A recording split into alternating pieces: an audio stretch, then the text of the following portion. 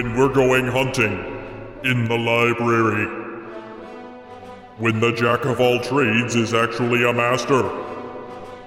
When believing the elves was a bad idea. That is when heroes rise. You stand between me and my lord and kin. Begone. It is not our abilities that show what we truly are. It is our choices. Welcome, brave adventurers, to Heroes Rise. I'm Lennon, and joining us on our quest this evening are two of the wisest adventurers in the land. I'm Ostron. And I'm Ryu. And this is the 226th entry into our chronicle, recorded on Saturday, October 1st, and released Wednesday, October 5th, over at heroesrisepodcast.com. So, Ryu, what's in store for our brave adventurers this week? In this week's Adventurers Pack, Ostron's been keeping a database of critters. Hopefully that's a list of creatures and not a list of Critical Role fans. Anyway, next we check out some D&D news as we take a look at how the next edition is going back to the future with the latest Unearthed Arcana for the 1D&D playtest expert classes. After that, we take a short rest and head into the archives of Candlekeep to learn all about Lord Soth, also known as Strahd Light, before finally heading into the scrying pool to see what you all have to say. And that takes care of all the introductions, so let's take a look at what's in our Adventurers Packs. Do you always carry this much in your bag? If we're gonna get out of here, I'm gonna need a few things. Name one thing you're gonna need the stupid roll for.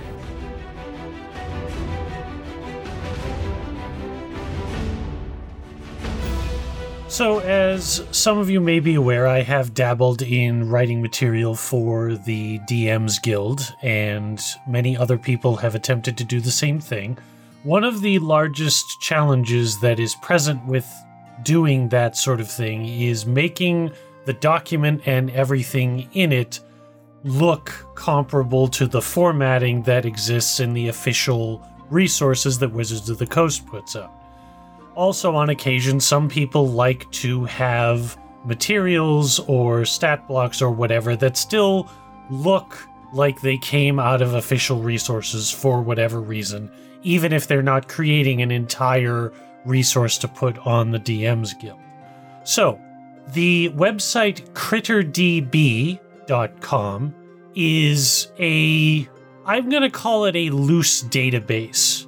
And the main purpose of the site is to give you an easier interface to create monster stat blocks that both look like and are formatted as stat blocks like you'd see in the Monster Manual or any other resources where they present monster stat blocks in official Wizards of the Coast books. So the landing page immediately throws up some samples for you to look at, most of which were created by other users. And that's one of the interesting things about this site, is if you want to, you can upload or present any of the creature stat blocks you create, and they will be visible to the public. And several people have done that. So when you first land on the front page, you get a list of creatures that other people have created. And they're all full stat blocks with the attributes, the armor class, hit points, special abilities, actions, the description of what they look like and what they do, etc. And you can just go to town. So in order to use it, you do have to create a login, which it's free. They don't require a credit card or anything, but you do have to jump through those little hoops and, go to an email, grab the welcome letter, link back in, but then you're ready to go. So you click on the My Critters link, you open up a bestiary, which is how the site organizes collections of creatures, and then you can start right in. So when you're creating a creature, rather than giving you just a large block of window to fill out and it tries to fill in the formatting, it gives you fillable forms for each section of the stat block. So the bit at the very, very top before the first line, it has the creature's name, the description of what type of creature it is, the environment they're in, the alignment, and so forth. Then you go on to the race, which that's the little italicized text that appears below the creature's name. And you also pick the languages it knows and so forth. There are 6 tabs that the form is organized into that correspond to different pieces of information that you can fill out on the stat block. And this is really nice because, first of all, the text fields are all organized so you don't have to worry about things running over or trying to fiddle with fonts or font sizes or anything like that. You just type it into the appropriate text entry field, and then it will put it in the stat block for you. Also, any other things like the size or the alignment or the attributes are all done as limited entry fields. So for example, when you're choosing the creature's size, it's a drop-down box that lists all of the official size categories that exist for D&D, such as tiny, small, medium, large, huge, etc. So you don't freeform type it in, it gives you a list of all the official ones. And when you're inputting languages, it works like when you're entering in tags for different articles or whatever. So you start typing in DRA and it'll say Draconic, and AB gives you Abyssal and so forth, and then you can click on whichever one applies. So once you've filled all that out, it produces the stat block for you. Now you get the stat block evolving as you type, so you can see what it looks like on the right-hand side of the screen as you go. But at the end, it gives you the fully filled out stat block. And once you've got that, you are able to share it, as I said, with the website and the rest of it. You can also copy it, which is helpful if you're creating a lot of creatures that are similar in type. So, for example, if you want to create 6 or 7 different kind of orcs, a lot of the things about those orcs aren't going to change from creature to creature. Probably most of the attributes will be mostly the same, the creature types will be the same, the speed's probably not going to change, the languages are going to be in common. So copying them is helpful because then you only have to go in and change the things that actually differ from creature to creature. The other thing you can do is export it. Now, exporting is a little odd because of the options they present. You can do an image, which just gives you an image version of the stat block, which is helpful if you want to insert that into the aforementioned documents you're putting on the DM's Guild or wherever. You can also export it to JSON or HTML if you want to try to embed it in a website or something like that. They have a pseudo-affiliation with a website called Natural Crit, which is one of the sites that allows you to create a document formatted like a Wizards of the Coast resource. They do the entire document. This website allows you to export the monster stat blocks in a format that will make it very easy to insert it into Natural Crit's input fields. You can also, if you want to, just download it as a text document. But you do have to go into the export to Natural Crit option in order to see the download as text. Which brings me to one of the first major cons for this site, which is it's not necessarily the most intuitive. The interface is very much one that looks like they found a template for the website off of somewhere, possibly a message board site, but they didn't do very much to dress it up or sort of hide the more interfacey, programmery parts of the interface. So it's functional, and I won't say it's obtuse or obscure, but navigating around, it can sometimes be a little tricky to figure out where you have to look or what you have to click on.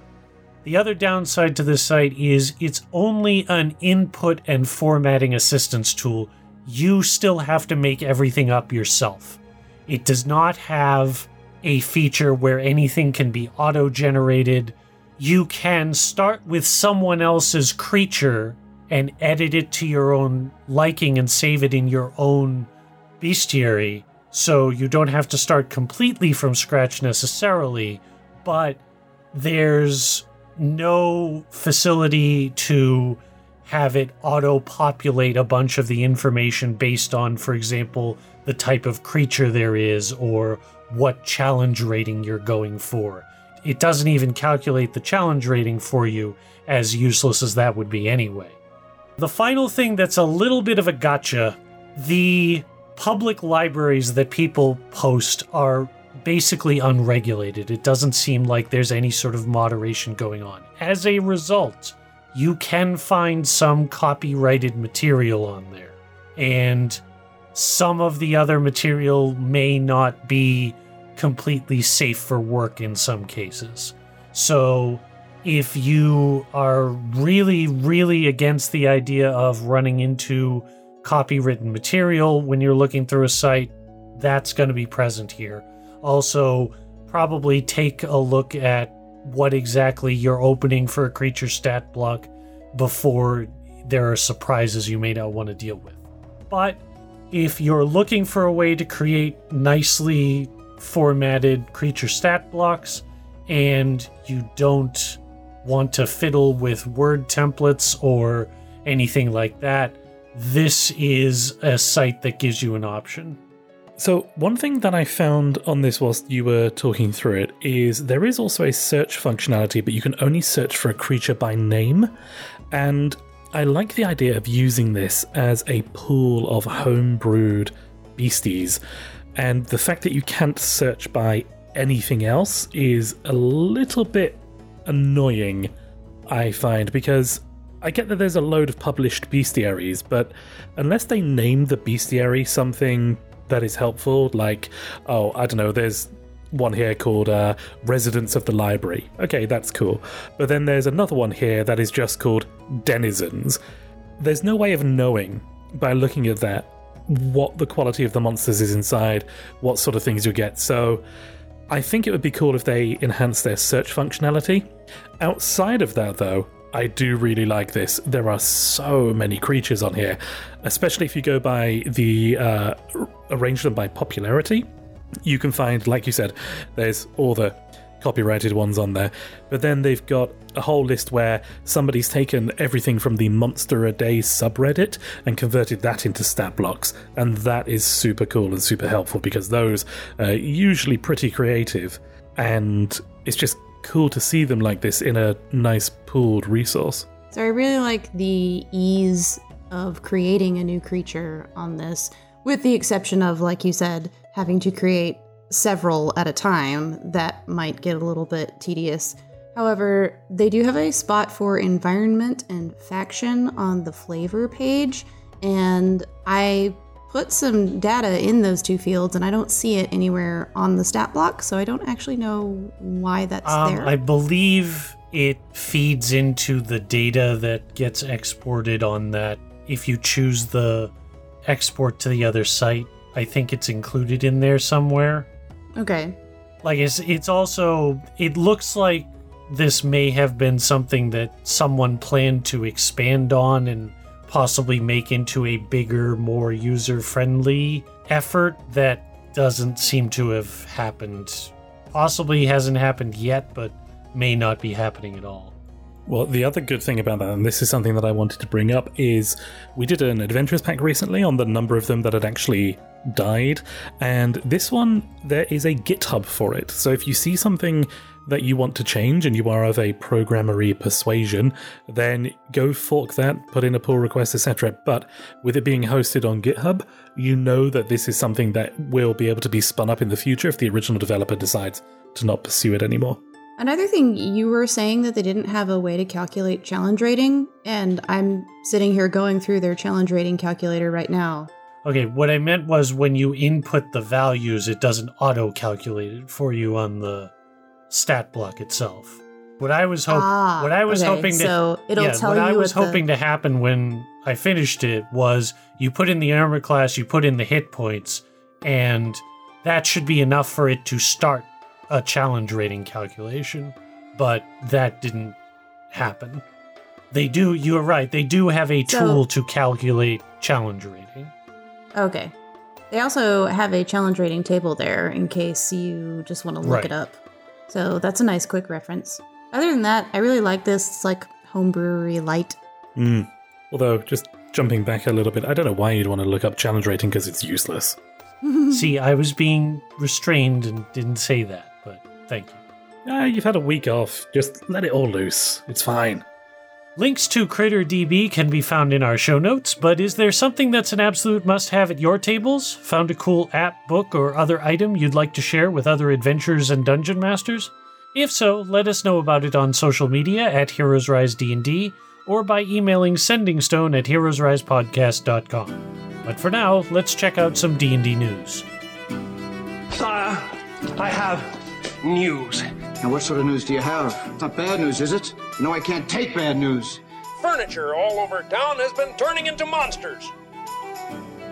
When Wizards announced the playtest for 1D&D back in August, they said, and we quote, "Get the 1D&D playtest content, try it out in your game, and then provide feedback. Check back each month for new content." End quote. Well, Wizards barely made it. On September 30th, the second part of the 1D&D playtest was released, and they've also updated it to say we can expect new material to drop roughly once a month. This second entry focuses on expert classes. No, 3.5 and 4th edition fans, this isn't some type of Paragon Path style expert classes. You need to go back a bit further, as these expert classes harken back to the days of 2nd edition, and that they're groups of classes that provide a similar role. The experts in this instance are the Rogue, Ranger, and Bard, with the other groupings being Warriors, comprised of Barbarian, Fighter, and Monk, Mages, which are Sorcerers, Wizards, and Warlocks, and finally Priests, which are Clerics, Druids, and Paladins. It's also noted in the UA that the Artificer class is also an expert, but that it won't be appearing in the 1D&D Player's Handbook. So why does class grouping matter? Well, it allows Wizards of the Coast to make changes that apply to a lot of classes at once without needing to specify. For example, if a magic item says attunable only by mages, well, you know the Druid and Bard won't be able to use it. Further, Wizards of the Coast have said that going forward, party balancing will be done assuming you have one member from each group present. Further, it adds a lot more harmonization to classes, as now every member of the experts group has expertise across the board. Alongside the 3 classes, this UA also gives us a whole new rules glossary, and also meant Wizards had to put out a video to clarify a few things. The previous changes to critical hits have been reverted, with the guidance now being to use the rules from the 5th edition Player's Handbook, i.e. all the dice roll them twice. And as of this Unearthed Arcana, the only time you get inspiration, aside from the DM handing it to you, is if your character rolls a natural 1. Also gone is the natural 1 and natural 20 auto-fail, auto-success mechanic, again reverting to the existing 5th edition Player's Handbook rules. This Unearthed Arcana also gives us complete listings for the reworked spell list, with each spell now being a member of either Arcane, Divine, or Primal groupings based on their power source. A few spells, such as Dancing Lights, Healing Word, and Stone Skin, have been reprinted here and changed from their 5th edition versions. Also in the rules glossary are a lot of reworked feats, and the exhaustion system has been completely overhauled. Yes, no longer do you have to look at a table to see how tired you are. Instead, exhaustion is a condition that can progress through 10 levels. For each level of exhaustion, you take a negative penalty to your d20 test rolls and spell save DCs. So if you are at exhaustion 2, you have a -2 to attack rolls, saving throws, and ability checks, as well as spell save DCs. If you're at exhaustion 5, you take a -5. If you're at exhaustion 10, you're dead. There's also a lot of codification of 5th edition's natural language rules. For example, previously a character would walk into a room, and the player would say, "What do I notice in this room?" The DM would call for a perception check, and then relay what information the player would know. Now, perception checks are rolled into a specific action, search. Search also covers what in 5th edition would have been insight checks, medicine checks, and survival checks, with the rationale being that insight is attempting to detect the creature's state of mind, medicine is having you detect the creature's ailments, and survival is you detecting tracks or food. Similarly, things that would have been covered by Arcana, History, Investigation, Nature, or Religion checks are bundled under the Study action, with the DM asking for a particular D20 test based on the area you are attempting to study. Do you want to study that magic item? That's an Arcana test. Need to figure out how the trap on the door works? Well, that'd be studying traps, and that would be Investigation. Also, remember how there was a lot of confusion around whether a spell attack action counted as an attack action, which resulted in Jeremy Crawford giving the oh-so-helpful advice, if an action says it applies to an attack action, then it applies to an attack action? Well, in the language cleanup, they've also simplified that. Now when it's your turn and you want to use your action, you can attack, which takes an action, or you can use magic, which also takes an action. Jumping actions, hide actions, influence actions, it's all been codified. Also, on a note of language changes, it appears as if the term cantrip has fallen out of favor.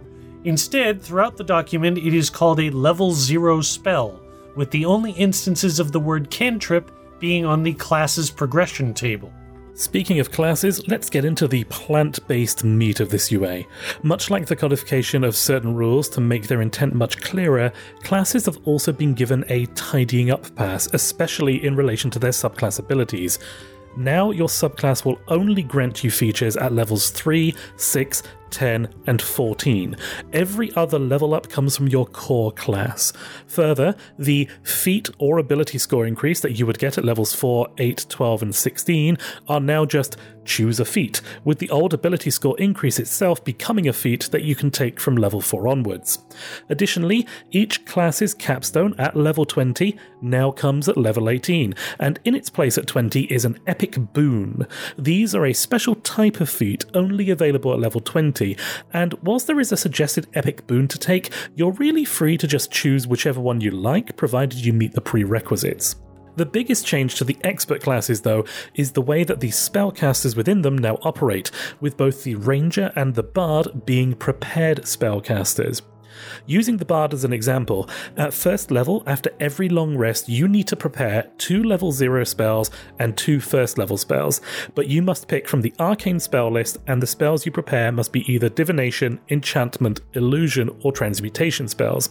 However, you get to choose from your entire spell list rather than a restricted subsection. As you progress in levels, you get to prepare more spells. So at level 10, you can prepare 4 level 0 spells, 4 first level spells, 3 second level, 3 third level, 3 fourth level, and 2 fifth level, for a total of 15 prepared spells.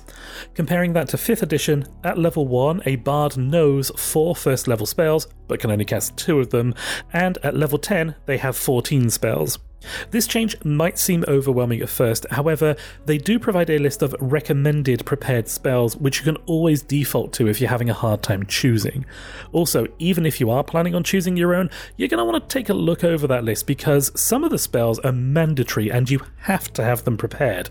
An example being Healing Word at 2nd level and Freedom of Movement at 8th level.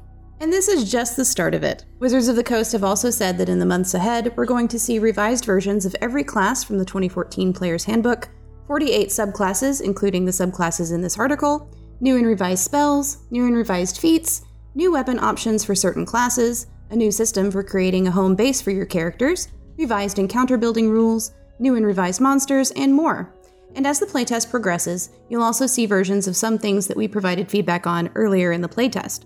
UA 2022 Expert Classes is now available for download over on the D&D Beyond website or via the links in our show notes.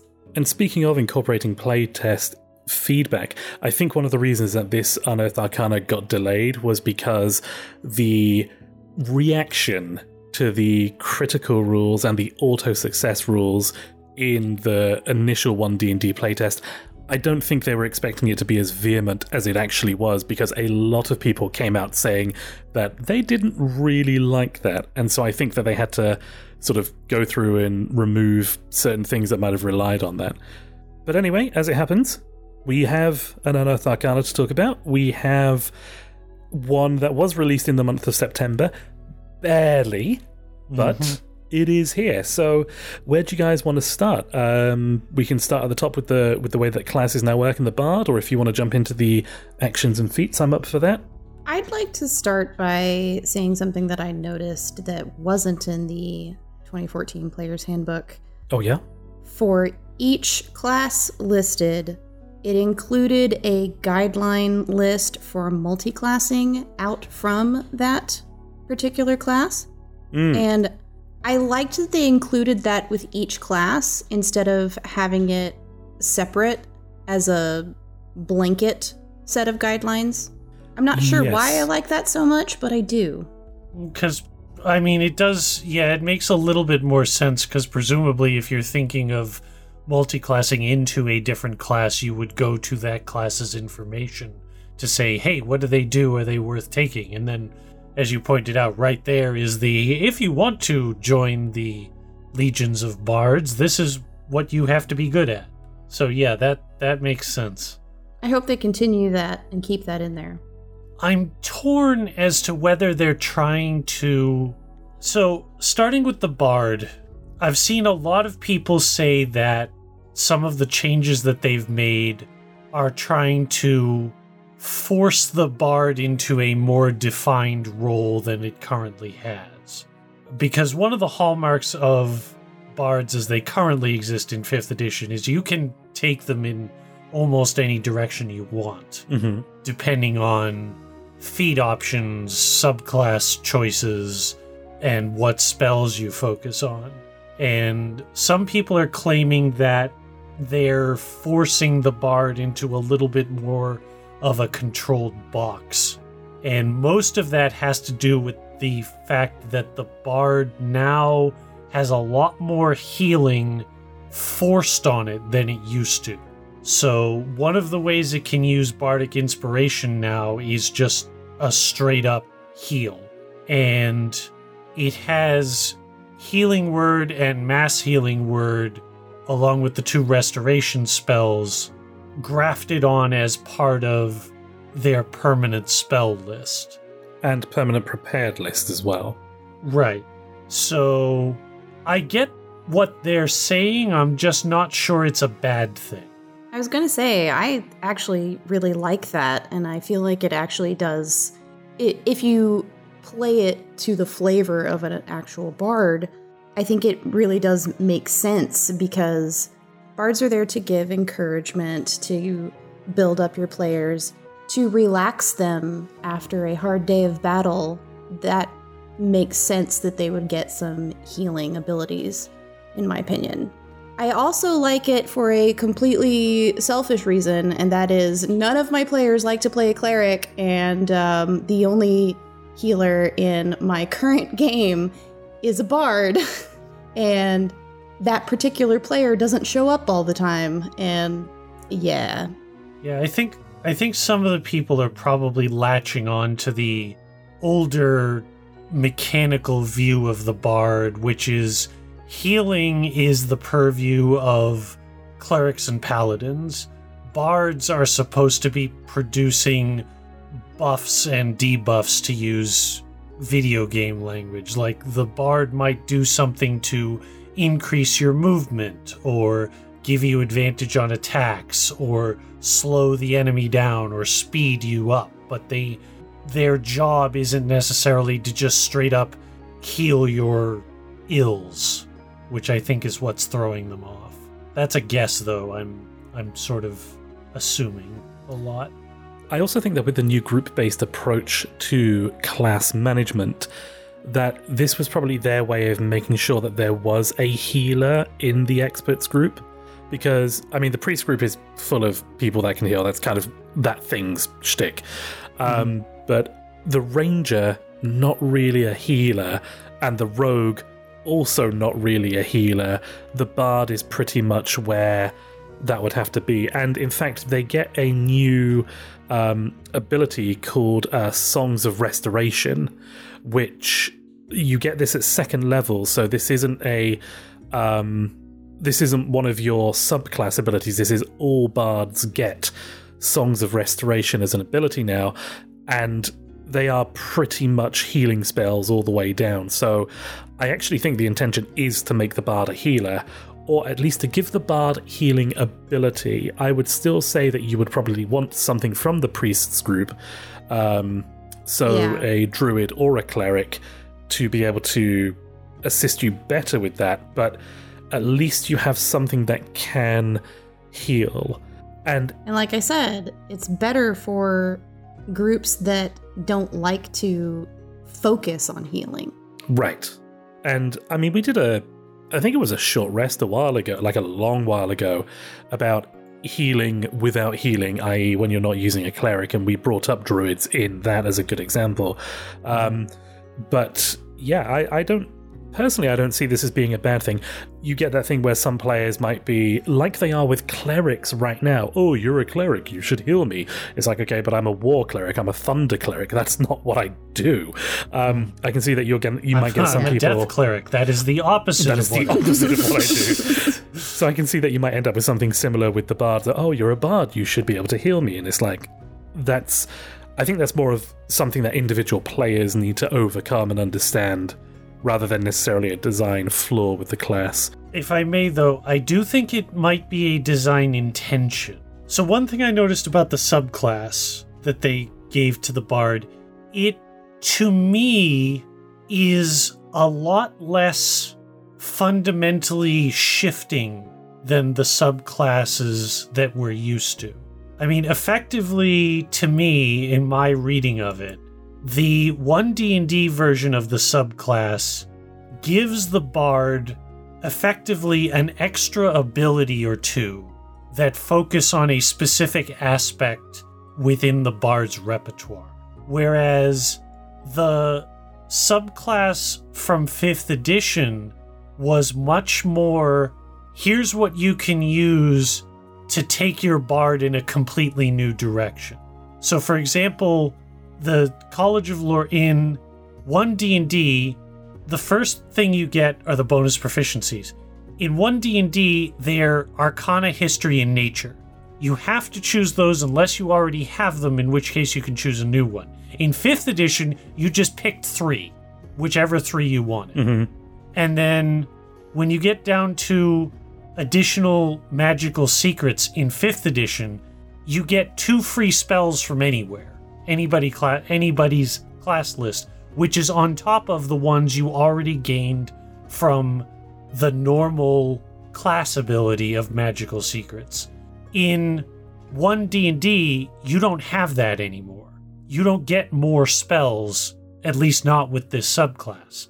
And that, to me, again, focuses the bard a lot more. It forces it to stay more in its lane than it currently can with 5th edition.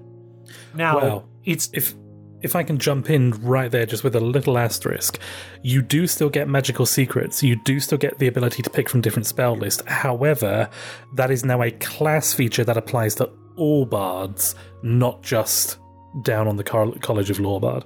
Right. But you also get it a lot later. So the magical secrets kicks in at 11th level and 15th level. In 5th edition, you get those a lot earlier. Yes. So it's, again, to me, it looks like they are forcing the bard to stay a bard for longer. Like, if you are a bard, these are the things you are good at. It's not, if you are a bard, pick what you want to do, because the entire player's handbook is your oyster, basically from level 3, which that's an interesting decision, because the bard's new niche, I think, in many people's minds has become, you can be almost as good at whatever you want by picking the right combination of feats, magical secrets, and subclasses.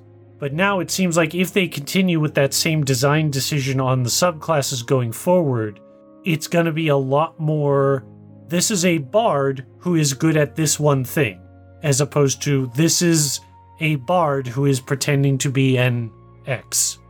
Right, and I think the other thing with the way that they've done the College of Lore subclass on this one is the old way where you had cutting words, for example. You used to be able to use cutting words as a way to reduce damage taken, whereas now it only works on attack rolls or ability checks, so that further cements the healing, quote-unquote, side of it onto the bard as a subclass, rather than, as you were saying, hey, if you want to be a healer, go into this route. If you want to be a, swordsman, go into this route. So another thing about cutting words, since you mentioned it, is that now it only applies on a known success, whereas before it was you had to do this before you knew whether it succeeded or failed. Mm-hmm. I thought that was interesting. I like that better, honestly.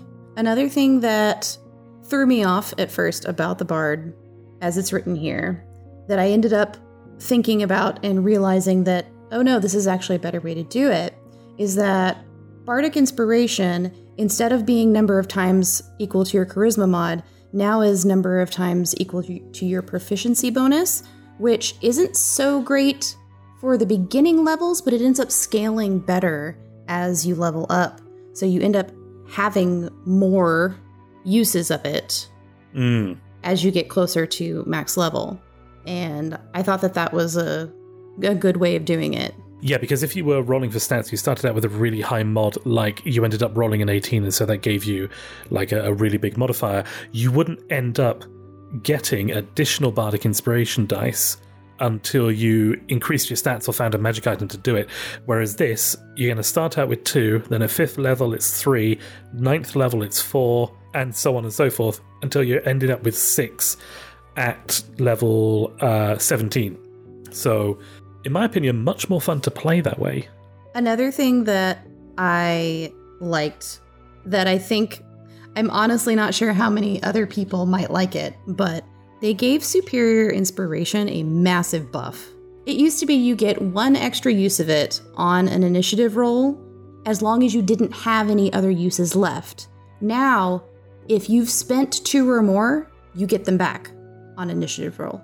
It's massive. Yeah, you're going to be handing out bardic inspiration left, right, and center on this one. Like candy. Which, I mean, arguably you should have been doing anyway, but it was harder for regular bards to get that back. And plus, as we already discussed, half the time you're burning it on things that you have no hope of succeeding at anyway, because, woo, I get a d6 added to a 2. That's not going to help anyone. So, yeah, I think they improved bardic inspiration overall in multiple ways, that being a huge one. And also, back to bardic inspiration, in the College of Lore with Peerless Skill, if the roll ends up failing anyway, you don't lose the use of that bardic inspiration die. You don't use it up. Which again is just another way for bards to maintain their resources. So hopefully this means going forwards that bards will start handing it out a bit more. Because when I've played in games with bards, I've noticed that a lot of them, they tend not to use it because it becomes difficult to keep the supply going and it feels like a rare resource. And that then leads to the problem of them forgetting that they even have it. Mm-hmm. Yeah. So hopefully, by giving them more instances of it, this will allow them to dish it out a lot more than they currently do. Let's talk about the Ranger then. So this one has also gone through quite a lot of changes. Still has the same subclass level up that all the classes are now getting. So that means you only get it on the 3, 6, 10, and 14. And the subclass that we've got given for this one is the Hunter.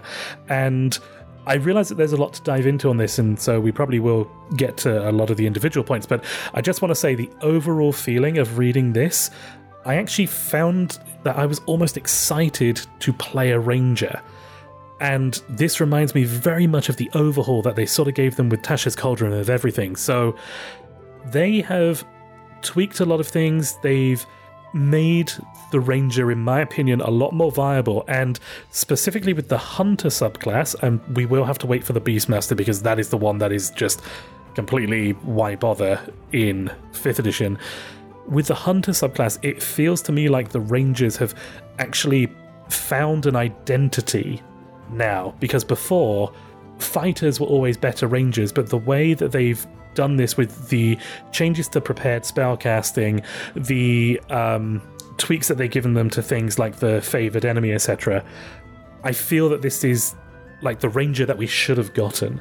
Because of the tweaks to favored enemy and the basically removal of favored terrain, I feel like this makes it so that the ranger is not just so boxed in. Like, if you pick the wrong one, it won't completely screw over your entire campaign.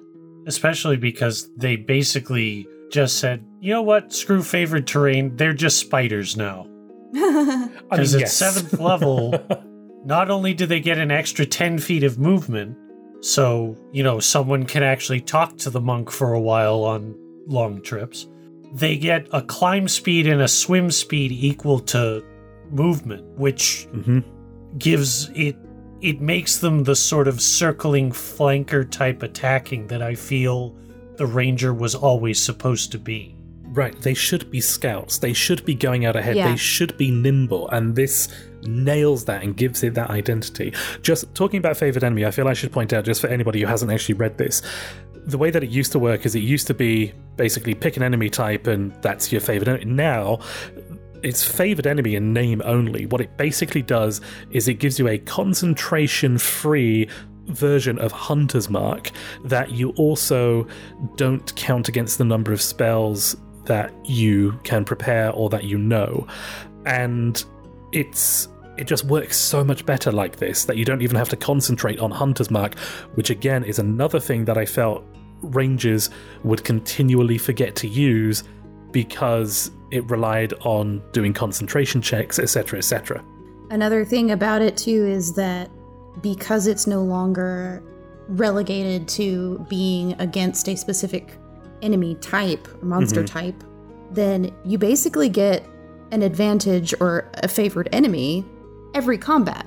Assuming Hunter's Mark works the exact same way, it'll be interesting to see if they change the spell. I don't know why they didn't just make Hunter's Mark the class ability. True. Like, who else is using it? I had that thought as well. Bards are using it, probably. I don't know, actually. Are they, though? Because they're reworking the Bard to be more of the Healy support buff guy, or girl, or whatever. But it's... I feel like they should have just pulled the trigger and made Hunter's Mark a class ability. Then they could have done things that were just, this subclass does this thing to Hunter's Mark, and this other subclass does this thing to Hunter's Mark. I mean, to be clear, I like what they did here, because taking concentration off of a spell that everyone else has to concentrate on is a massive power spike for the ranger.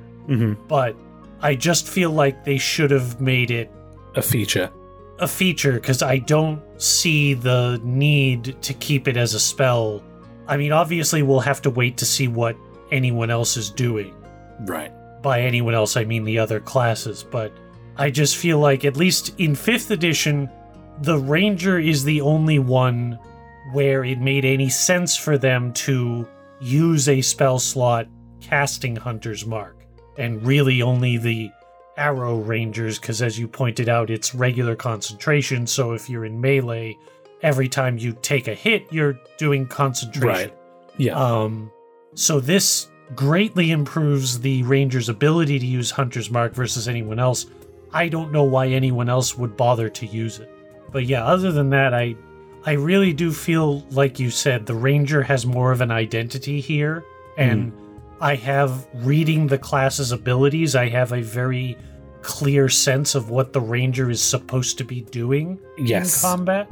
Yeah. My only concern is I want to see what the fighter looks like, because the main complaint that people had, other than the Beastmaster being useless, is that mechanically speaking, the ranger can't output damage that goes beyond other ranged attackers. Now, this version of the ranger, when compared to the 1 D&D version of the rogue, is better, or at least different. The ranger produces more consistent damage. The rogue is more like a sniper, if they're both using ranged weapons. the ranger will consistently do more damage on each turn. When the rogue hits, the one hit is going to be worse than the ranger's hit. But if the rogue misses, they're done. Yeah. So I think they did a good job differentiating a ranger and a rogue from one another. I'm interested to see what the fighter looks like. So going back to not boxing in the ranger, I like that they replaced hide in plain sight with nature's veil. It still is just giving them invisibility, which isn't permanent by any means, but I feel like it's a lot more applicable in more situations. Yeah, and just things like that change there, it was very much the changes that they made like that. That was what gave me the feel that the ranger had an identity. Like Ostrom was just saying about the difference between a rogue and a ranger at ranged combat is that the rogue is going to be more like a sniper. But even when I just imagine how a ranger works in non-combat scenarios, I've got a very clear picture of how they go as well. Like if you picture a rogue in non-combat scenarios, you imagine them literally being stealthy and sneaky and going through corridors and avoiding rows upon rows of guards and everything like that.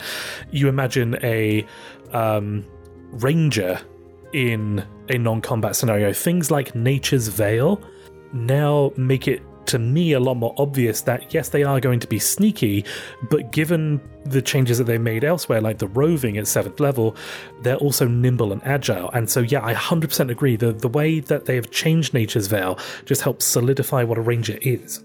And I am really glad for this because it kind of, and I'm going to choose my words very carefully here, kind of makes me excited to see what they might do with the Warlock, because that's the other one that I really have a problem with in 5th edition. So, yeah, fingers crossed. So far, Ranger seems to be moving in the right direction. I guess we wait until we get the mages thing for that. But before that, though, let's talk about rogues, just, on the topic of being sneaky and things. I feel that even though rogues were rebalanced here, that they seem to have gotten away with it a bit more, in my opinion. It seems as if there weren't as many changes done to the balancing of the rogues, other than the things that they're doing to all classes, like the subclass leveling. And the subclass that we get for this is the Thief, which still has a lot of its signature abilities, like second story work and use magic device. It just seems to me like they've changed them to fit in with the 1D&D design of... so, for example, on the use magic device now, it says that you can attune to 4 magic items at once, and it talks about scrolls and how you can cast them even if you aren't a mage and don't know what they are. I feel that it's just a lot of tightening up to fit the 1D&D design as opposed to that much of an overhaul. I don't know what your guys' thoughts were on this.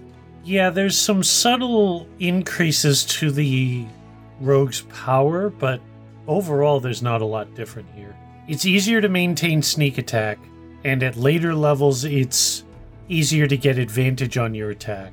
Mm-hmm. But other than that, everything else is basically the same, except, like you said, the stuff that they're changing for all the classes to make it fit with 1D&D. Now, I will say, sneak attack has been tweaked so that you can only do it once a turn, and it has to be on your turn at that. So I know that that's going to upset a few people who would, end up doing 150 damage in one turn at level 4 because they managed to sneak attack on everybody else's turn by, a reaction here and a hellish rebuke there, etc. But I feel that actually brings the rogue more in line with what it's supposed to be, which is that kind of see a target, one hit, one strike. Like, that's how it should be. Sneak attacking everything just felt a little off to me in the previous version. So yeah, sneak attack got nerfed. But nerfed in line. But only slightly. Only slightly, exactly. But they did make some changes to dual wielding and to weapon fighting that might help to, offset that and make that a little bit better for the rogue. So, but we'll come to that. We'll come to that shortly. Don't worry. So, did you notice that they added charisma to the slippery mind feature? I did not, actually. That completely slipped me by. No pun intended. So it used to be wisdom only. Ah, but now it's wisdom and charisma saving throws. Mm-hmm. Which is good, because that's what insight checks use. Yep. Which is probably why they did it. You know, thinking of it, I've never actually... I didn't really notice that before, but now that you've pointed it out, why wasn't it this way to begin with? I am unfortunately not a wizard, so I could not tell you. So I think the reason that it worked that way before is because they were thinking purely in mechanical terms. All the spells that mess with your head, if they aren't psionic spells, require a wisdom save. And that's what they were targeting.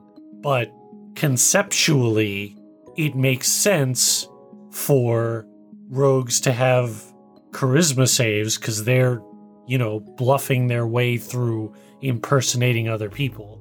I was just saying I like that change. Mm-hmm. Yes. Yeah, no, I think it makes sense.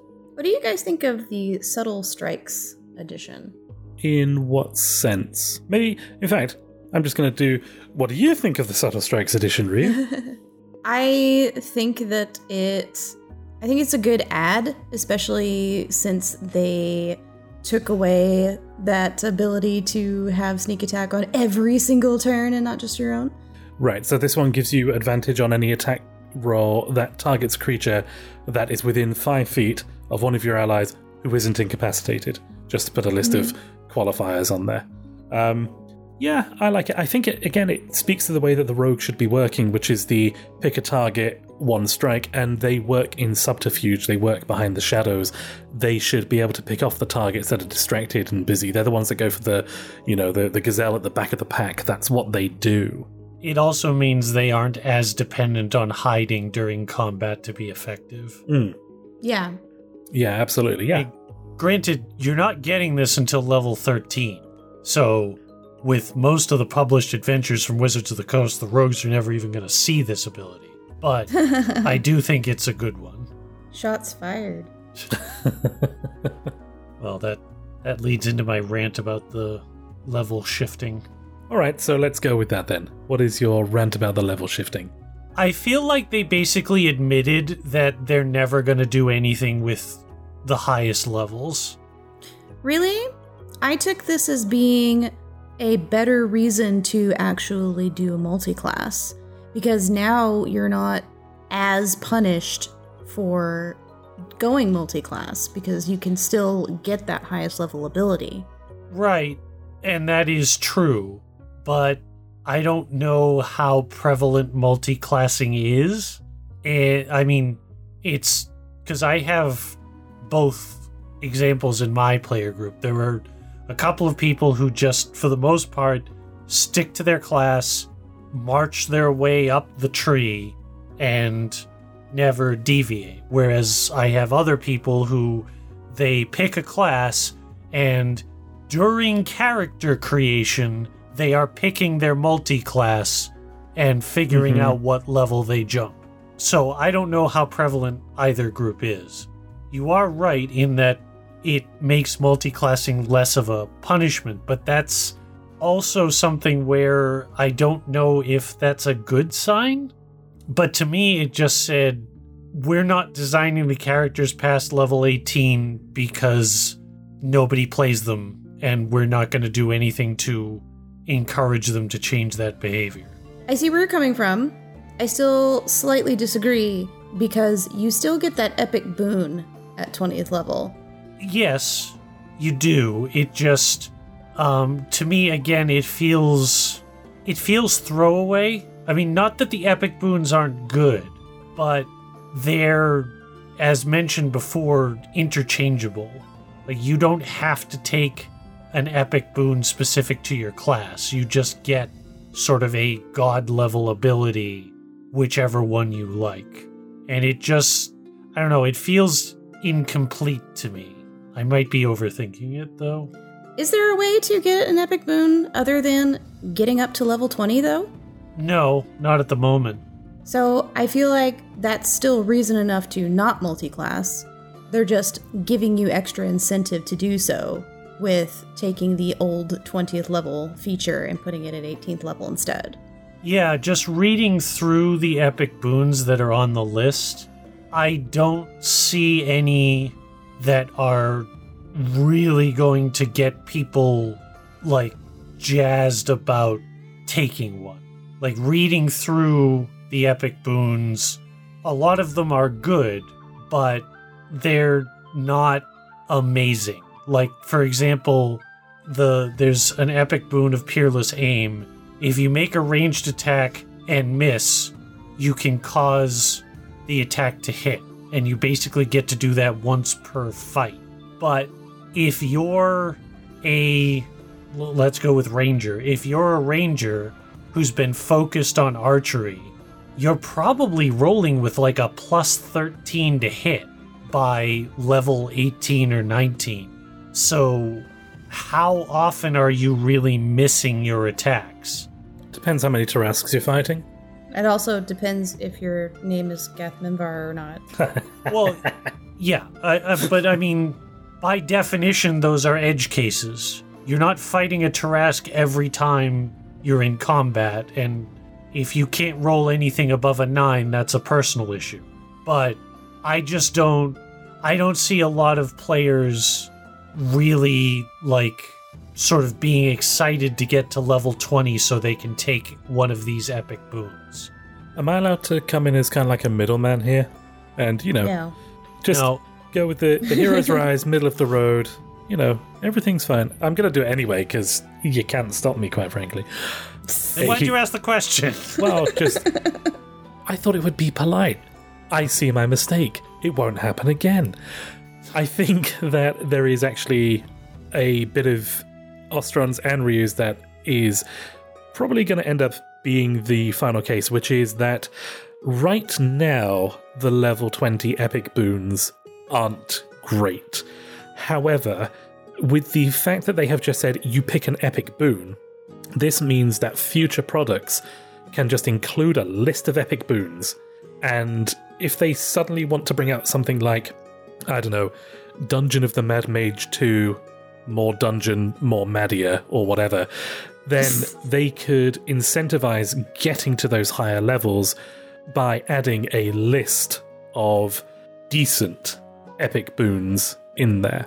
And so I feel that maybe whilst the small offering that we've gotten in this playtest, it's only 37 pages, isn't that enticing, it opens the door for the possibility of future enticement, which is something that right now they don't have a way of saying, oh yeah, your level 20 class ability, you can have this instead. Like, it just goes against the 5th edition design. Mm-hmm. And speaking of going against the 5th edition design, they've updated a lot of the rules. This had a whole rules glossary attached to it. There's something different that I see in this every time I look it over. And so I initially thought that this was just going to be a lot of, just rehashing of previous things, but they end up doing a lot of stuff in here that has what seems like really minor impacts until you actually come to trying it and using it, and then it seems as if everybody's got an opinion on how all these are going to interact anyway. But in sort of no particular order, let's start with exhaustion. How do you guys feel about the changes to exhaustion? Because personally, I am loving the way that it works now. I sort of like it. I don't know if it's going to survive the playtest. Do you think it needs to be nerfed or buffed, or...? No, I'm fine with it. I don't think people are going to like the math. People are going to get too frustrated trying to keep track of what's my exhaustion level, and I have to add this modifier into everything else, and it's just going to be too many people whining. See, I think it's going to stay, because I think that the 5th edition designers built exhaustion in to be used a lot more frequently than it does, and right now it's an utter pain in the ass. Without looking, can you tell me what exhaustion level 3 does? In 5th edition, for clarification. Not me. It halves your speed, doesn't it? I don't know. Speed and something Does else. it? Yeah, right. So nobody really knows what they all are. And I said without looking it up, I hear that keyboard, Ostron. I hear it. Well, I already gave my answer, so it's... Okay, so what does it actually do? Nope, disadvantage on attack rolls and saving throws. Half speed is 2nd level. See, so when I make the claim at the beginning of the show that we're the wisest adventurers in the land, I meant that we're wise in the fact that we use Google a lot. Anyway, the exhausted condition, the way that it works now is obviously you have a level, 1 to 10. If you hit 10, you're dead. And you just minus a 1 from anything that you do that involves a d20 roll.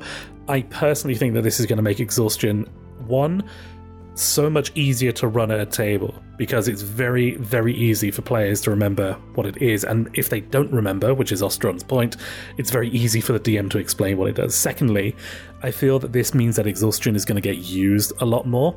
And I think that there's going to be a lot of good use cases for it, because admittedly we haven't seen the Barbarian and Fighter playtests yet, but I can see that it wouldn't necessarily bother them to have a relatively high level of exhaustion. Whereas at the moment, if you try to go into battle with anything more than 1, maybe 2 levels, you are seriously gimped and it can lead to a downward spiral really, really quickly. And finally, I'm secretly wondering if they're going to make a change to the Sorcerer class that allows you to take exhaustion in exchange for doing things on your class. Like, the whole point of sorcerers is that magic is an innate ability, so having 1, like, dig deep, I managed to get the spell off, but now I take 3 points of exhaustion. I can see that this would open the door for things like that to be included in some of the classes. No, like I said, I like what they did, because you're right, using exhaustion currently is too much of a hassle because it's a death spiral. But my concern is that it will become like the Bardic Inspiration, where the DM will be handing out levels of exhaustion, and then people will just forget to apply them to the rolls. And by the time anyone remembers, it's too late to matter. So, oh well, we'll just not bother with it, whatever. I get what you're saying there, but also I don't think that that's necessarily any different than it is now, because people forget what conditions they have all the time. Well, now there's no excuse for it, because it's a new start, it's a new dawn, it's a new day. So I was interested to note in reading through the various rules that surprise is dead. It is? Yeah. So if you go back to... You don't even have to go back that far. If you go back to 4th edition and the ones previous to that, surprising the enemy or being surprised was a significant disadvantage for the surprised group or creature, whatever it was. And it was decently punishing in 5th edition if you could figure out how to apply it. But now they've effectively completely done away with it as something you want to actively pursue, because the only thing it does is gives you advantage on your initiative roll, which, okay, that's not a small thing, but it's nowhere near the amount of advantage it gave you in previous implementations.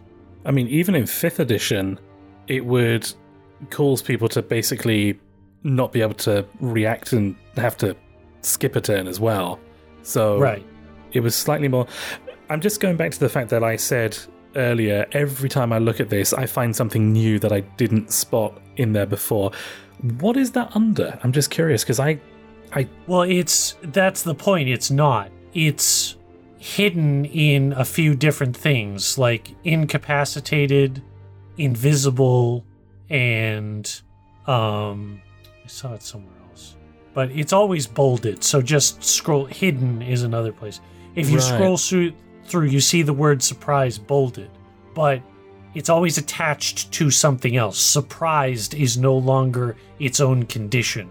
There's no such thing as being surprised or having a reaction to surprise. It's just, if one of these other conditions applies, you are either surprised or you are surprising, and therefore you get advantage on your initiative roll, or disadvantage if you're in the disadvantageous spot. So effectively, they did away with surprised as a keyword. Speaking of keyword changes, the other change that I thought was quite interesting is that if you have a spell and it's one that you've got prepared, then if it has the ritual tag, you can just cast that as a ritual. You do not need a specific feature to be able to cast rituals anymore. And that just makes sense to me. Why wasn't it like that to begin with? Yeah, that seemed like a no-brainer type of change. Mm-hmm. Another interesting one that they've done is now shields require a type of training. And if you don't have the training for shields, you won't get a bonus if you equip one. And that was something that was tucked away in armor training, which is the new way that what used to be called armor proficiency works. Mm-hmm. Yeah, that makes sense because, I mean, in 5th edition as it exists now, basically, unless, the barbarian can have his double-handed great axe, everybody else take a shield, take a shield, take a shield, take a shield. Hey, everybody gets +2 AC for free, basically. They also made it harder to knock flyers out of the sky. They have to be incapacitated to stop flying before they only had to be knocked prone. Yes. Yep. That's another one that's been altered as well. So that's what I mean. Little alters like this that on the surface I look at them and I think that it's not much of a change, but it actually does have big gaming impacts. I want a clarification because I'm confused about one of the feats. Or the conceptual gameplay around one of the feats. I've seen a whole bunch of people say, oh my goodness, dual wielding is relevant again, they made it so much better and the feat works. I don't get how. Right. So, dual wielding, if you're holding a weapon with a light property in one hand, you can treat a non-light weapon as if it had the light property. So this means you can have one light and one non-light, and they effectively count as 2 light weapons. Then, and I'm going to need to scroll through the rules here because I believe that it was in the attack action, and if it's not in the attack action, it might be under light weapons. Here it is, light weapon property. When you take the attack action and make an attack with a light weapon in one hand, you can make one extra attack as part of the same action. So it's no longer a bonus action to swing your second weapon. It is rolled into the primary attack action of using a light weapon. Now, it does go on to say that you can't add the ability modifier, so it sort of still functions pretty much the same.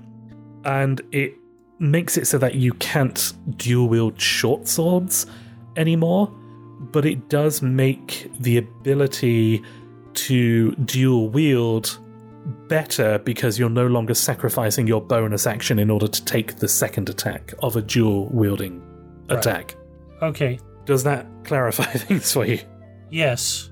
I mean, we don't know enough about what you use bonus actions for yet to say for certain, but it feels like people are a little more excited about this than I think is warranted. Well, potentially. I mean, it's like if you have something like a rogue who gets things like bonus action hide, bonus action? Right. Bonus action dash.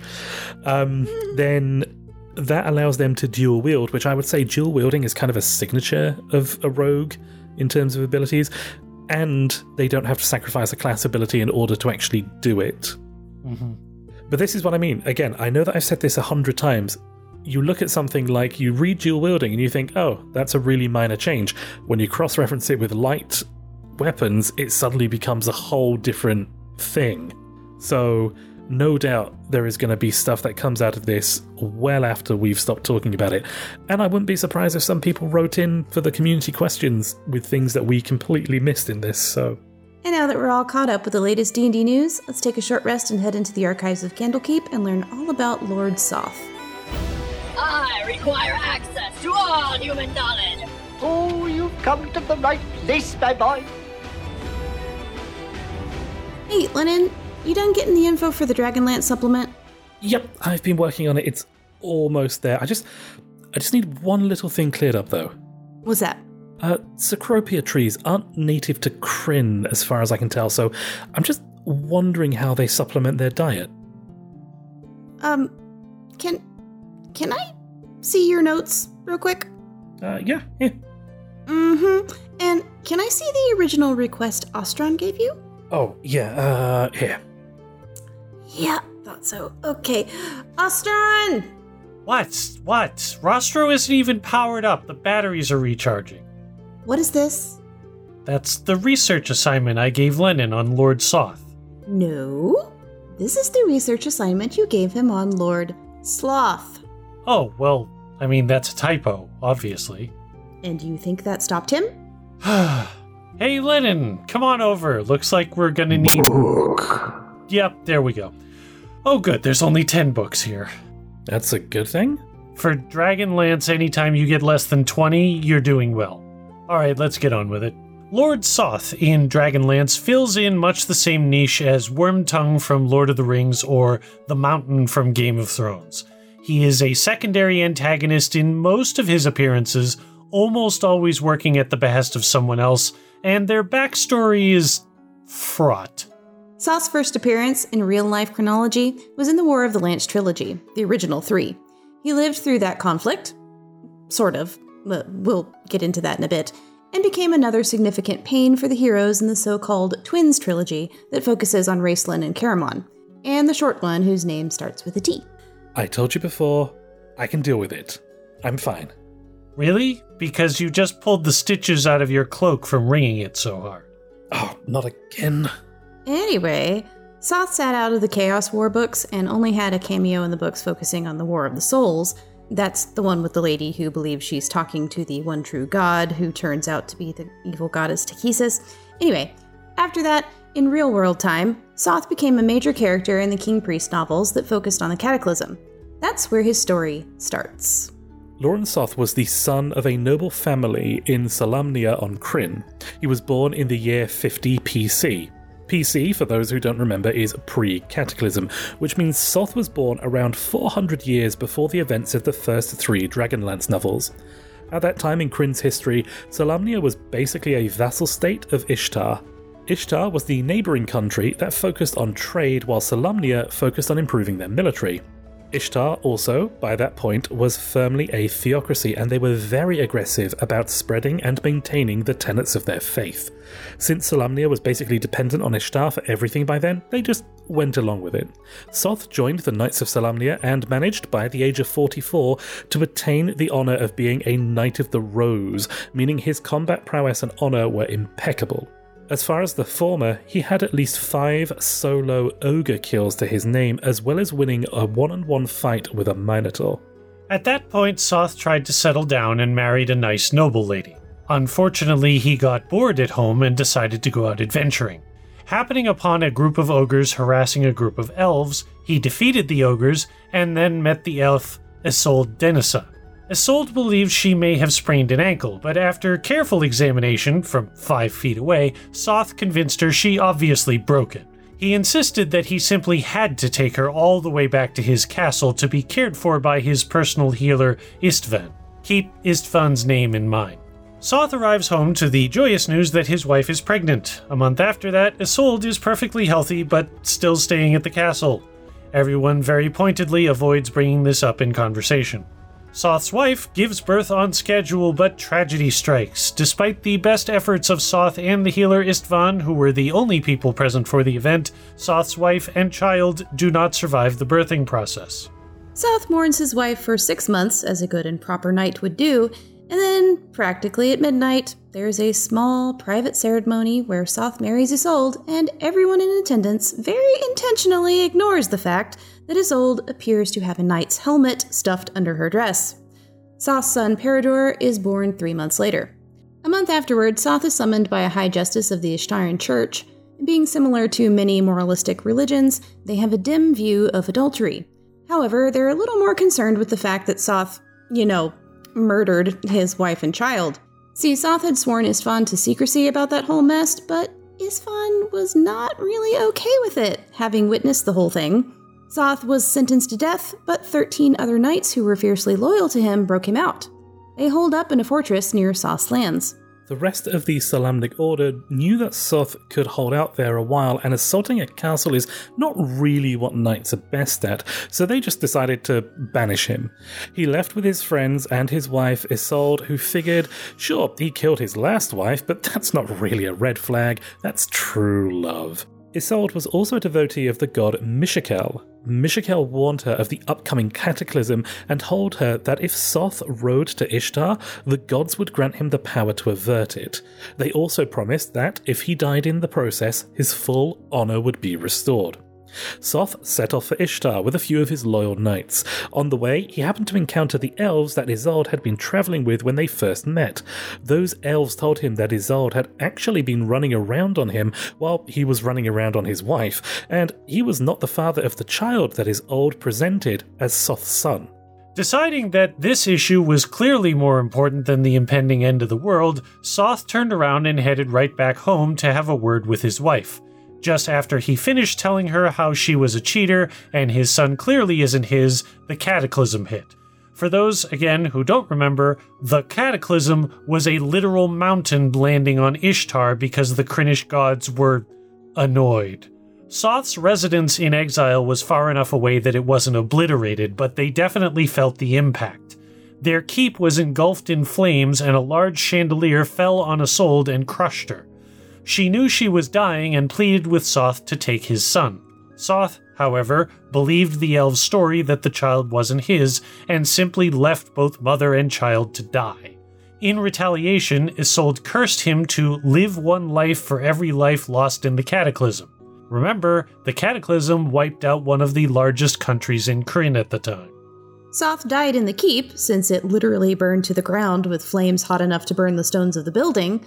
But then he woke up, and all of his charred skin fell off, leaving him a walking skeleton with glowing red eyes, black armor, and the constant pain of his wounds. His loyal knights also got caught up in the curse and were condemned to serve him. Oh, and eventually those elves who told him about his wife were sent back to him as banshees to remind him that he was a cataclysmically bad husband. Soth persisted for a few hundred years as an undead death knight, eventually rebuilding Dargard Keep, the site of his death. When Kitiara came along as a dragon high lord at the start of the War of the Lance, Soth allowed her to use it as her base of operations. He stayed with her through the war and was the one who came up with the plan to kidnap Laurana, the general for the opposing side. Tychesis promised him Laurana's soul as a reward when she was sacrificed, but the heroes of the Lance saved her and severed the link to Tychesis before that happened, leaving the dragon army leaders confused and leaderless. Not one to waste an opportunity, Kitiara had Soth help her murder all of the other dragon high lords, leaving her as the only remaining commander of Tychesis' forces. Still, the immediate battle was lost, so they retreated and regrouped. With Laurana no longer an option, and after working together with her for a while, Soth had gotten kinda sweet on Kitiara. In his own mind, he had the perfect plan. If and when Kitiara died, he would trap her soul and they would be together for eternity. But he didn't want to betray her and kill her, he was trying to be a better future husband this time. Instead, Kitiara sent him out to kill the woman helping Raistlin, her half-brother, to become a god. To be fair, he thought he did that, but in reality he only put the woman into a coma.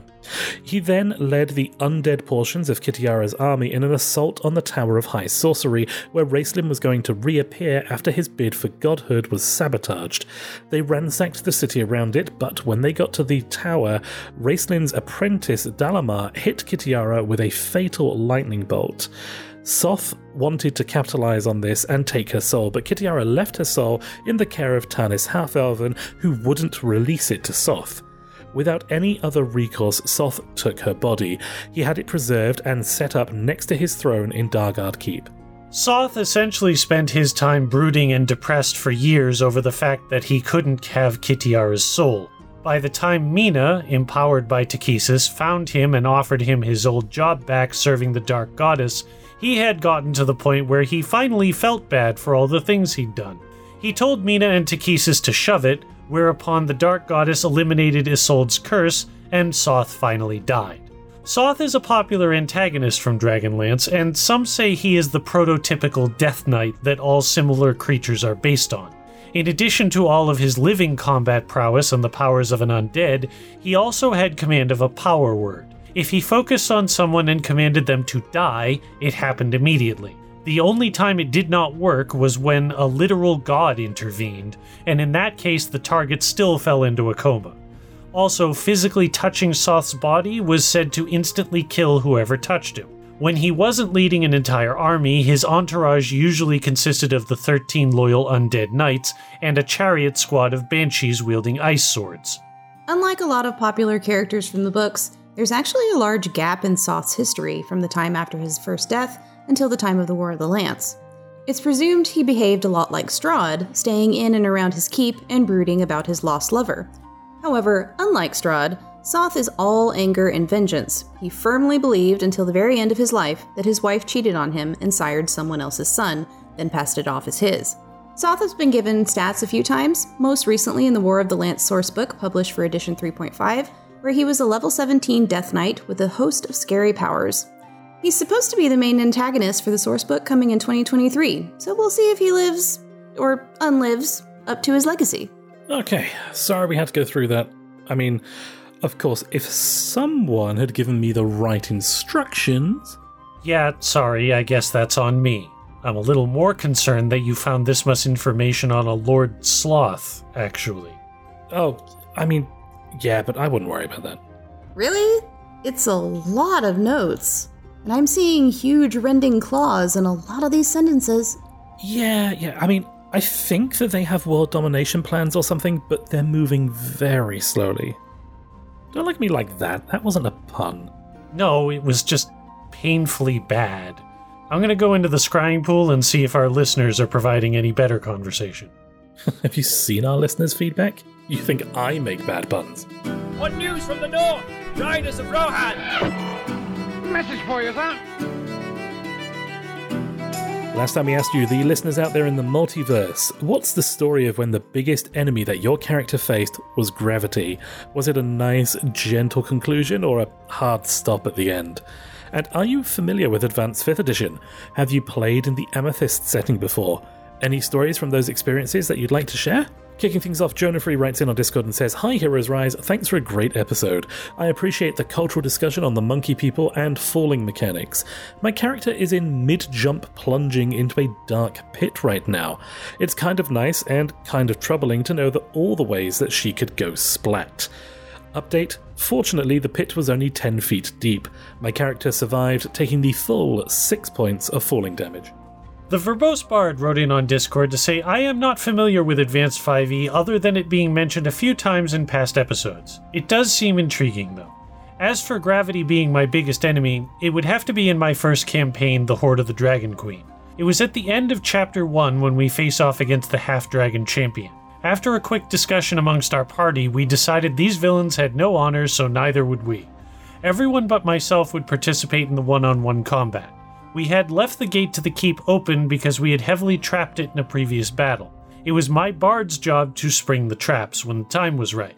However, I got the great idea to climb up high above the doorway and try to dump a barrel of oil and caltrops on the kobolds as they entered.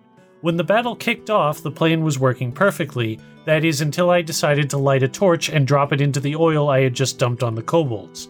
After failing a dex save, my character lost her balance and fell from the top of the wall into the boiling hot oil and caltrops. We rolled up all the damage and she had 2 HP left. I thought we had made it until my DM pointed out that the torch I lit landed in the oil. Maybe Gravity wasn't my biggest enemy that day, maybe it was my own hubris. And Gath Minvar on Discord says, "I had a situation early on in 5th edition. I think it was the very first 5e game I ever ran. And in the second session, the party went to a very busy castle town. They were searching for some items around the town, and the monk wanted to parkour around the city. At one point, there was a drop about 50 feet he needed to cross, and had to make a running jump to cross it. Given the players were level 1 or 2, there was some risk involved. He rolled a nat 1, and fell 50 feet. Fortunately, only taking enough damage to go unconscious instead of going splat." That story of the Verbose Bards with the torch and the oil, I mean, I did laugh halfway through, but that was terrible. I'm glad that your character made it through, though. So do you guys have any stories about Gravity in your games? I've been trying to think, but I can't come up with anything specific. I am the kind of player who knows about Eberron, and so Featherfall tokens are usually... Don't say. I know, hard to imagine. But Featherfall tokens are usually in my inventory somewhere, just in case. I think the only time that I really have any experience with gravity is utterly failing a skill check that I still think the DM... okay, so I'm going to turn this into a fight instead about DMing styles, but in my opinion, if your character should be naturally good at something, then either the DC needs to be lower or they should just automatically succeed at a thing. So when my dwarf character, who basically I sort of specifically modelled him sort of after the very stereotypical Lord of the Rings dwarves, who are just experts at digging and climbing, etc. When he apparently tried to scale the most basic of walls, slipped and face planted, and according to the DM, lost a tooth, I was a little bit like, really? I don't think that they should have actually had that for just trying to climb up just the tiniest bit of wall. But hey, not my table. Well, it was my table, but not my table, if you see what I mean. And that was the ruling. So yeah, no, the most I've ever done is lost a tooth due to gravity. I mean, personally, I've fallen off all kinds of crap, but D&D wise, just that. So, I have a couple. And okay. One of them is that when we were DMing our Tomb of Annihilation game, we had a sorcerer in the party who just constantly had Featherfall on hand. Featherfall was their favorite spell, and that particular player had a really busy life and also did not show up all that often to session, but we all knew that that player would cast Featherfall if anybody fell, so we were just kind of like, well, his character's here. You guys aren't gonna fall. It's okay. See, Featherfall, I keep telling you. It's great. My second one is when I was a player in a Strahd campaign, and I'm trying to remember. I think he was a sorcerer as well. No, I was the sorcerer. Sorry. What was he? Gosh, I don't even remember. Anyway, one of the other players, his character fell off the stairwell that we were going up, and it was one of those like really wide spiral staircases that have a big hole in the middle. Mm-hmm. And he fell off, and my character was really mad at him. I told you guys before that I had just witnessed one of the other characters killing my best friend in front of me. It was that guy. Mm-hmm. And I was like, first I stood there and watched him fall for a couple seconds, and then I was like, ugh, fine. And I just jumped off after him, caught him, cast fly on him, and then rode him all the way up until we were back with the party. Turning him into a literal magic carpet. Yep. I do have a story that's sort of the opposite, where... Like anti-gravity? Yes. So we were actually playing in Wild Beyond the Witchlight, but we were playing it at a higher level. So, like, we were level 12 or 13, which is way beyond where you're supposed to be when we got to that point of Witchlight for reasons I won't get into right now. But anyway, we had a 5-person party, and there was a fighter, a ranger, I was a wild magic sorceress, and we had a barbarian and an artificer. And we were on an airship that got sideswiped by a gargantuan-sized flying creature, so it started plummeting. And the DM was like, okay, so everyone prep to roll for falling damage from a ridiculous height. Except, we had just finished a fight where my wild magic went off, and I had levitate cast on myself. So effectively, the ship and everyone just fell out from beneath me, and I was like, oh well, I'll be down in a few minutes as my slow descent starts. Then the wild magic barbarian, effectively, was able to use one of their class features, I think it was, and cast Featherfall on he cast Featherfall on the Ranger and the Fighter, so that they all started falling slowly. And then the Artificer made the successful argument that he had actually got the airship working in the first place, so he convinced the DM to allow him to make a roll to jury-rig like a glide apparatus out of the remaining pieces, which the DM let him. He basically crit the roll, so he got to slowly glide down to the ground as well. So the only one that actually plummeted was the semi-story required NPC who ended up at 0 HP. Beautiful. I feel like I got a few details of that story wrong, but that was the general gist. Is the DM was thinking, okay, entire party falling from an airship, and it actually only ended up that 1 or 2 people were falling. And one of which was the key mission NPC that you were escorting that could not die, otherwise you got to start the whole thing over again. Yeah. Mm-hmm. Nice. And that brings us to this week's community questions. The new UA is out. What do you think about the new classes? Do you agree the Ranger has a role now? Is the Bard being pigeonholed? Is the Rogue a rogue? And what do you think of the feats and rule changes the UA dropped on us? Are they continuing a positive trend in tweaking and cleaning up the rough edges of 5th edition? Or are they dragging the game down into a muted, unfun mess of confusion? Details on how you can get in touch coming up next. And so this brings us to the end of the 226th entry into our Chronicle. We'll be back with our 227th entry on October 19th. But before we go, we want to know, for you, dear listener, how was the show? Whatever your thoughts or feelings, let us know. You can comment on this show's post on our website, heroesrisepodcast.com. You can find us on Twitter at heroesrised&d. You can email us, sendingstone at heroesrisepodcast.com, or you can chat with us live and join the Heroes Rise community at discord.heroesrisepodcast.com. This show isn't just a one-way conversation, and we always love to hear from you. So take a minute and tell us your thoughts. Make sure you're never caught in the middle of a quest without us by subscribing to us on iTunes, Spotify, Google Podcasts, Audible, and anywhere else good podcasts can be found, or through our feed at feeds.heroesrisepodcast.com. And if you like the sound of what we do, there are many ways you can help support us. Heroes Rise is an official Dice Envy affiliate. Get yourself some incredibly awesome dice that will not only make you the envy of your table, but will also help your favorite D&D podcast. Just use our affiliate link, heroesrisepodcast.com/diceenvy, and be sure to enter the code HeroesRise at checkout to save yourself an extra 10%.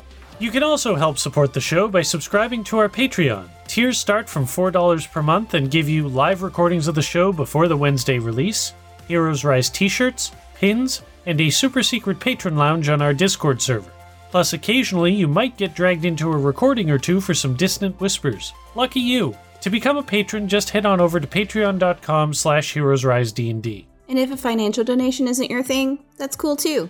Every time you share our show with friends, family, or your friendly local gaming stores, you help our audience grow. And that's ultimately why we do this. Thanks so much for all your likes, shares, and retweets. We want to take a moment to thank our social media mage Ray Ray, our Conjuration Cabal, Bloodlick, Indigo Spectre, and Gath Memvar, and our audio alchemists Mikey, Bramwin, and Tomasthenes. Special thanks go to our halfling moneylenders Marty Chidoric, The Despoiler, The Hobbyist, Randall Evans, Brewhammer, The Sabi, Rat Queen, Amber Squirrel Craning, Strife, Cordron, Daft Kronk, The Record Spinning Economy, The Shadow known only as Azrael, and That One Guy. Vincevept for all the awesome music you've heard throughout the show. Be sure to check him out at vincevept.bandcamp.com, and Low of Lowe's Layer, the designer of our banners and avatars. You can find him on Twitter at Lowe's_Layer and Facebook at facebook.com/Lowe'sLayer. But above all, we want to thank all of you for tuning in and listening to our tales this evening. And until our paths shall cross again, fare thee well, brave adventurers.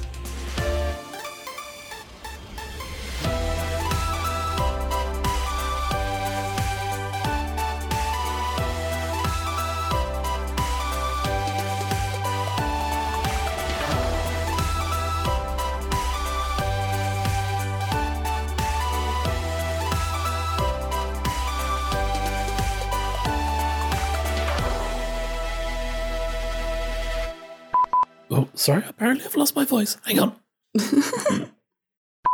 Further, it adds a lot more harmonization. That's the... Google says that word is wrong. Yeah, but it probably doesn't on Lennon's screen. I was going to say, Google can start off because I know it's flagging up for a Z instead of an S, which is how it should be spelled. So another thing about cutting words, since you mentioned it, is that now it only supplies. Supplies. So, sneak attack. Oh, hang on. Let me... This existential crisis of Ostrons is brought to you by rogues. No, it's not existential, it's mechanical. This mechanical crisis of Ostrons brought to you by rogues.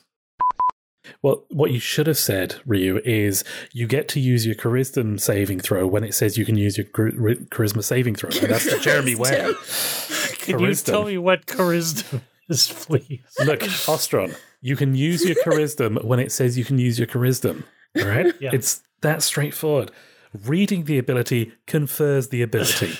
That's going in the blooper reel. Figure out a segue on your own, damn it. Well, now that we're all caught up with the D&D latest news. With the D&D latest news. Yes. Well, now that we're all caught up with the latest D&D news, let's take a short rest and head into the archives of Candlekeep. And so close. Sauce's first appearance. You said she had a lot of lines and she's not even a paragraph in. And I just love that description. His loyal knights also got cut up. I mean, again, arguably, yeah. His loyal knights also got cut up. Darn it, caught again, they kind of did. Oh, and eventually those elves who told him about his wife were sent back to him as banshees to remind him that he was a cataclysmically. And that is almost a pun. I don't. It almost is. You can prove nothing. I'm going to just skip. I'm just going to remove that. And you keep typing, and I'm going to go look something up real quick. And by typing, I mean speaking. Typing? Okay. You keep typing with your mouth hole, and... Rude?